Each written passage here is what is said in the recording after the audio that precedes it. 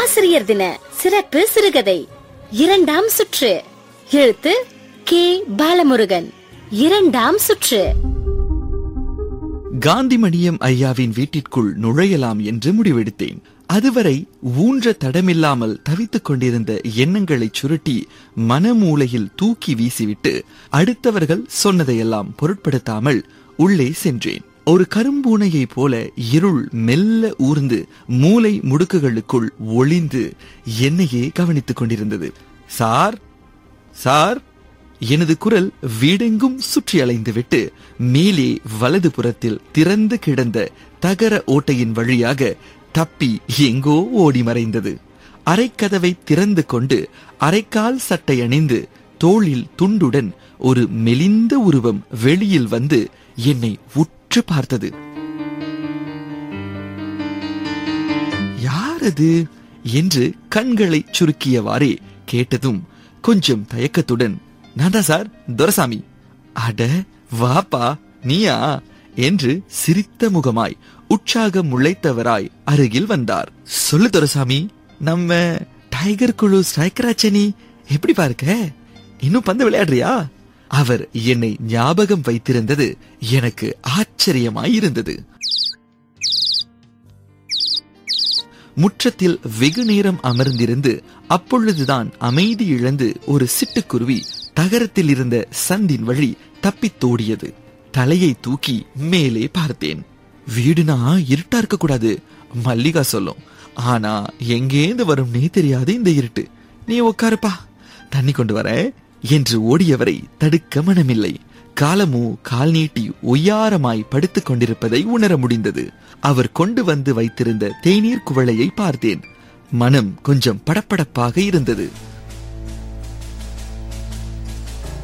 துரைசாமி, உன் வீடு மாதிரி நினைச்சுக்கோ, தேத்தனி குடி.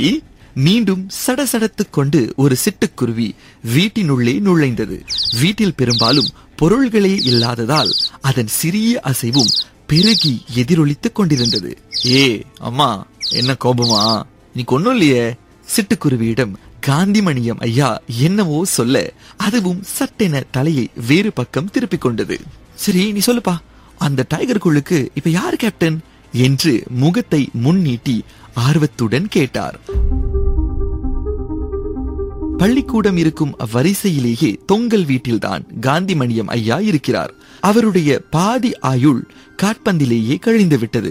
சதா காலமும் யாரும் இல்லாத வீட்டில் காட்பந்தை பற்றியே பிதற்றிக் கொண்டிருக்கிறார் என்று நான் இங்கு வரும்போது எல்லோரும் சொல்லி அச்சுறுத்தினார்கள்.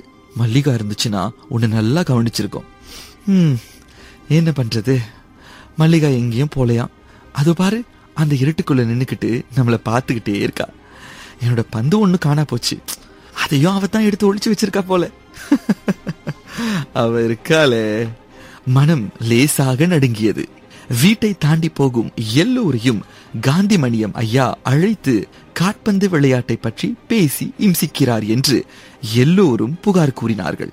அதையெல்லாம் கேட்டு அதிர்ந்த ஒரு மதிய நேரத்தில் தான் அவருடைய வீட்டிற்கு போயிருந்தேன். அன்றைய மாலை வரை என்னுடன் பேசிக் கொண்டிருந்தார். கொஞ்சம் கூட அவர் ஓயவில்லை. காந்திமணியம் ஐயாதான் டைகர் குழுவை உருவாக்கியவர். அப்பொழுது எங்கள் மாவட்டத்தில் குறைந்த எண்ணிக்கை கொண்ட மாணவர்கள் பயிலும் சிறிய பள்ளிகளில் காட்பந்து அணியெல்லாம் இருக்காது. அத்தனை மாணவர்கள் கிடைப்பது குதிரை கொம்பாக இருக்கும். ஆகவே மாவட்ட காட்பந்து போட்டிகளில் எல்லாம் சிறிய பள்ளிகள் கலந்து கொள்ளாது.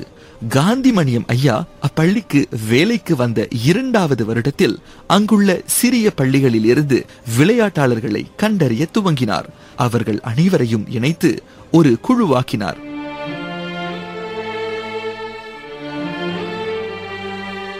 நம்ம சின்ன பள்ளிகள்னா எதையும் செய்ய முடியாதா?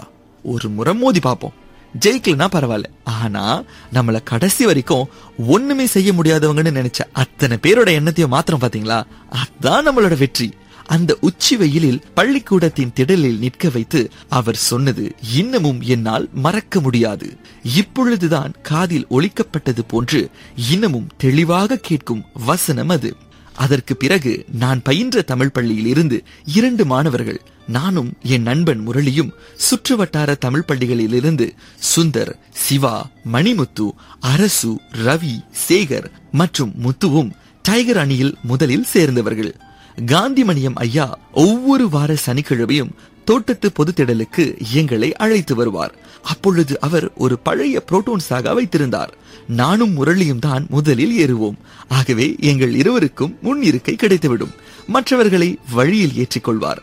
அப்பொழுது முன் இருக்கையில் காந்திமணியம் ஐயாவுடன் உட்கார்ந்து வரும்போது உலக கிண்ணத்தையே வென்றுவிட்ட பெருமை எங்கள் முகத்தில் தெரியும்.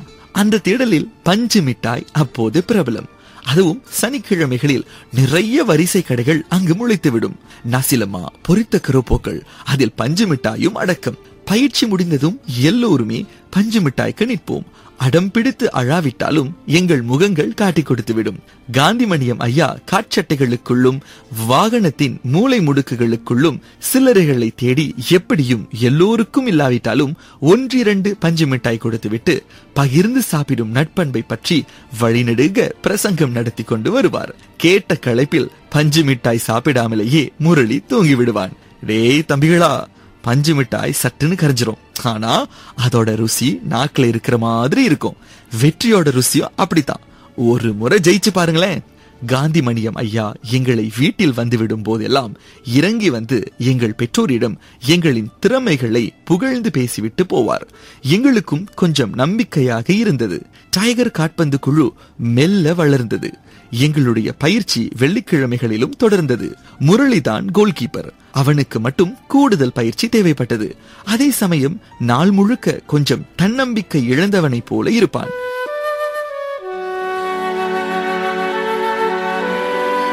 முரளி, வா கோடி பிடிக்க போமா, உனக்கு ஓகேயா என சொல்லிவிட்டு அன்று அவனை மட்டும் பக்கத்து கம்பத்திற்கு கோழி பிடிக்க அழைத்துச் சென்றார். அப்பொழுது அக்கம்பத்தில் கோழி பிடிப்பது ஒரு விளையாட்டாக இருந்தது. கோழி என்பது நம் அகம்பாவம் என்றும் அதனை அடக்க முடியாமல் தான் மனிதன் வாழ்நாள் முழுவதும் அல்லல் படுகிறான் என்றும் ஒரு நம்பிக்கை இருந்தது. கோழி பரபரப்பானது. அது ஓடும்போது அதன் அசைவை கணிப்பது சிரமமாகும். முரளிக்கு முதலில் ஒரு பாடத்தை கற்பிக்க வேண்டும் என்றுதான் காந்திமணியம் ஐயா அவனை அங்கு அழைத்து போனார். 1 மணி நேரம் சோர்ந்து போகும் அளவிற்கு முரளியோ தாவி குதித்து ஓடி விழுந்து கோழியை துரத்தினான். கடைசியாக பிடிக்க முடியாமல் மீண்டும் ஐயாவிடம் சோர்ந்து போய் வந்து சேர்ந்தான். கோழியோடு மட்டும்தான் நீ திரும்பி வரணும் என சொல்லி அவனை திருப்பி அனுப்பினார் காந்திமணியம் சார். அடுத்த அரை மணி நேரத்தில் கோழியுடன் வந்து நின்றான். பெருமூச்சுடன் முகத்தில் இருந்து வியர்வை குடக்குடமாக வழிந்து கொண்டிருந்தது. அவ்வளவு தாண்டா. எதை நீ செய்ய முடியாதுன்னு நினைக்கிறியோ அதோட வலி வேதனை எல்லாம் இவ்வளவு நேரம் தான். இப்ப பிடிச்சிட்ட பத்தியா, அவ்வளவுதான். முரளியோ அப்போது அழுது விட்டேன் என என்னிடம் சொல்லும் போதே அழுதான். என்னன்னு தெரியல என்று சொல்லி சொல்லி அழுதான். அதன் பிறகு அவனிடம் நிறையவே மாற்றம் இருந்தது. எங்கள் டைகர் குழுவின் தலைவனாகவும் நியமிக்கப்பட்டான். கோல் கம்பத்தில் நின்று கொண்டு எங்கள் அனைவரையும் விரட்டும் குரல் அவனிடம் இருந்தது. கோழி பிடிக்க சென்ற நாளில் இருந்து அவனுடைய பேச்சுமே மாறி போயின. அவன் அங்கே அமுக்கு வந்த பாஞ்சு அமுத்துடா, வந்து ஏண்ட காலையில பறக்க விடுற நிப்பாட்டு. கோழிப்பிடி முரளி என எல்லோரும் கேலி செய்தனர். ஆனால் தலைவனாக்கப்பட்டதில் இருந்து அவன் கண்களில் எப்பொழுதும் ஒரு வெறி மட்டுமே இருந்தது.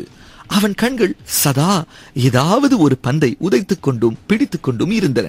கிடா மாநில காட்பந்து போட்டிக்கு முந்தைய நாள் இரவில் அவன் பேசும்போது அதனை நெருக்கமாக கவனித்தேன். நாளைக்கு நம்ம ஜெயிக்க போறோமான்னு தெரியல, ஆனா ஏதாவது ஒரு குழுவை நம்ம ஜெயிக்கணும்டா, அப்புறம் தெரியும், அது போதும்டா. எனக்கும் அதே எண்ணம் தான் மனதை பலமாய் ஆட்கொண்டிருந்தது. முதன்முறையாக சிறிய பள்ளிகள் இணைந்து அமைத்திருக்கும் காட்பந்து அணி. இனி காலம் முழுவதும் இதை பேசப் போகிறார்கள். எதையாவது சாதித்து காட்ட வேண்டும் என மனம் துடித்துக் கொண்டே இருந்தது. டைகர் குழுவிற்கு காட்பந்து சட்டை இல்லை என காந்திமணியம் ஐயா ரொம்பவும் கவலைப்பட்டார். எங்கெங்கோ உதவிகள் கேட்டு பார்த்தார். அச்சமயம் யாரிடமிருந்தும் பதில் இல்லை. மறுநாள் காலையிலேயே அவர் ஒரு பெரிய துணி மூட்டையுடன் வந்து சேர்ந்தார். அதில் வெள்ளை சட்டைகள் இருந்தன.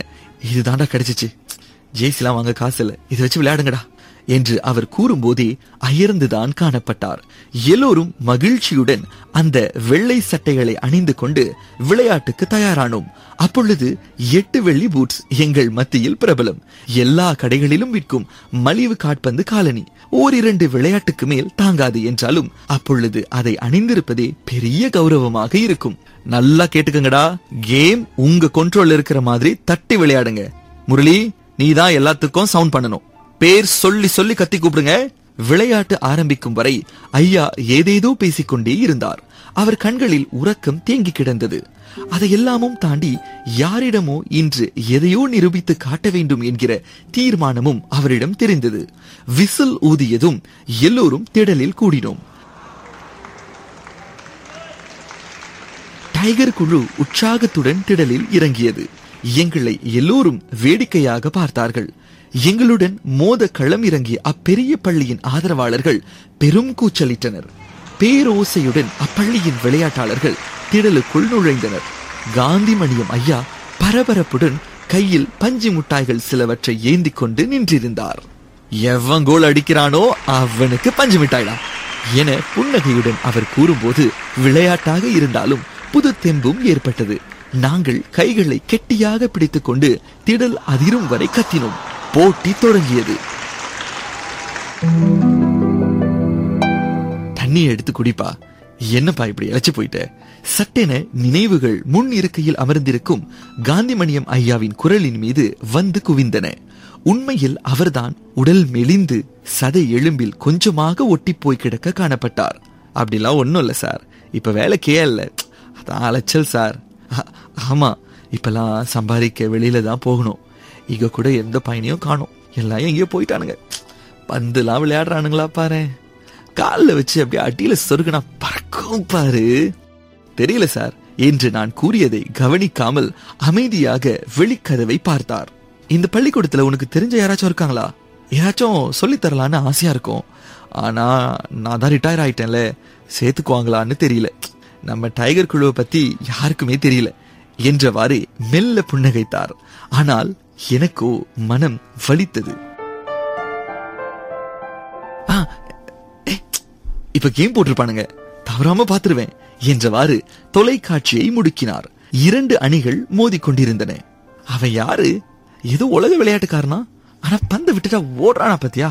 அப்படியே நடந்துகிட்டு, இவெல்லாம் என்ன உலக விளையாட்டுக்காரன்? 80 டிகிரில வர பந்து பின்னங்கால நிப்படுத்துற, அப்ப என்ன விளையாட்டு என்றவாறு தொலைக்காட்சியை பார்த்து முனகிக் கொண்டே இருந்தார். டே முரளி, 10 மீட்டர் கோல் போஸ்டுக்கு வெளியில நிக்கிறப்ப திடீர்னு ஒரு பந்து 80 டிகிரில வந்தா உன்னால கையில பிடிக்க முடியாதுடா, எகிரி பின்னங்கால நிப்பாட்டு. அன்னைக்கு சொல்லி கொடுத்தனே அந்த மாதிரி நிப்பாட்டணும். அன்று இடைவேளை விளையாட்டுக்கு பிறகு ஐயா முரளியிடம் இதை சொன்னது ஞாபகத்திற்குள் எட்டியது. நான் அமைதியாக இருந்தேன். காலம் உதைத்ததில் காற்பந்து தூரமாகிவிட்டதை உணர்ந்தேன். அவர் சொன்ன விமர்சனம் சட்டென மனத்தில் நுழைய மறுத்தது. சரிங்க சார், நான் கிளம்புறேன், இன்னொரு நாள் கண்டிப்பா வரேன் என்று கிளம்ப முற்பட்ட என்னை காந்திமணியம் ஐயா கண் கொட்டாமல் பார்த்தார். அவர் பார்வையில் ஒரு புத்துணர்ச்சி தெரிந்தது. கண்கள் அகன்று விரிந்து திடீரென உயிர் பெற்றதை போல தெரிந்தன. சரிப்பா, அப்பப்ப சார வந்து பாத்துட்டு போ. எவனுமே வர்றதில்ல, பாதி பேர் ஞாபகத்திலே இல்ல. டைகர் குழுல இருந்த ஒருத்தனையாவது பார்த்துட்டேன். நீ தண்ணி குடிக்கலையா? மெதுவாக அவர் கொண்டு வந்து வைத்த குவளையை எடுத்தேன். அவர் கொண்டு வந்து வைக்கும் போதே அக்குவளை காலியாகத்தான் இருந்தது. குடிப்பதை போல பாவனை செய்யும் போது மனம் கனமாக இருந்தது.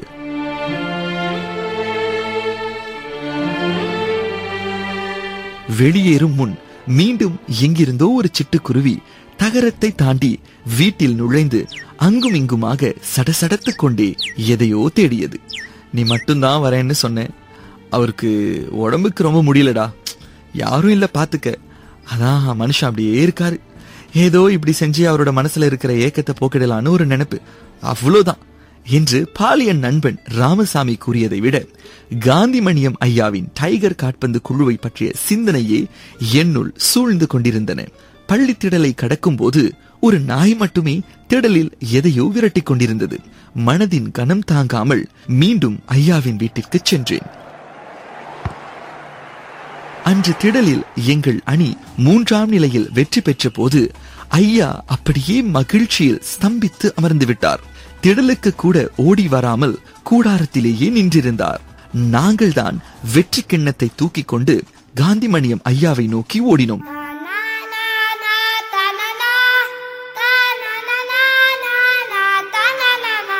ஐயா ஐயா என் அழைப்பை கேட்டதும் ஆர்வத்துடன் ஓடி வந்தார் காந்திமணியம் ஐயா. கையில் வைத்திருந்த பஞ்சு மிட்டாயை புன்னகையுடன் பார்த்தார்.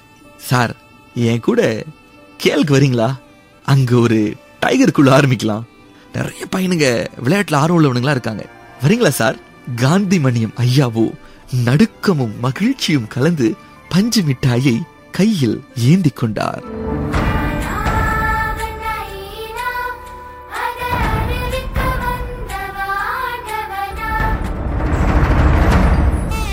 இரண்டாம் சுற்று ஆசிரியர் தின சிறப்பு சிறுகதை கேட்டீர்கள். எழுத்து கே.